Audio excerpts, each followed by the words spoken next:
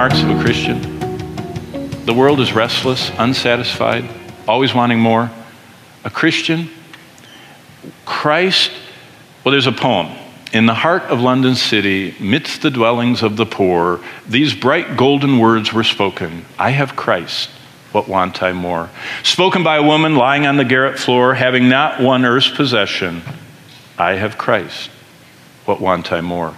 It's a story about a Salvation Army person that went to lead a person in a ghetto to the Lord, and that person turned out they were living in the ghetto, but they knew Christ. And they said, it's okay that I live in this filthy, dirty place. It's okay that I'm dying of, this rheumatic fever. It's okay because I have Christ.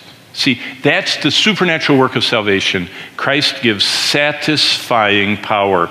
That's what it says in John 7. Remember, Jesus said, all who come to me, out of them will flow rivers of living water. This he spoke of the Holy Spirit that was given. If you have the Holy Spirit in you, the Holy Spirit can't stay without overflowing your life.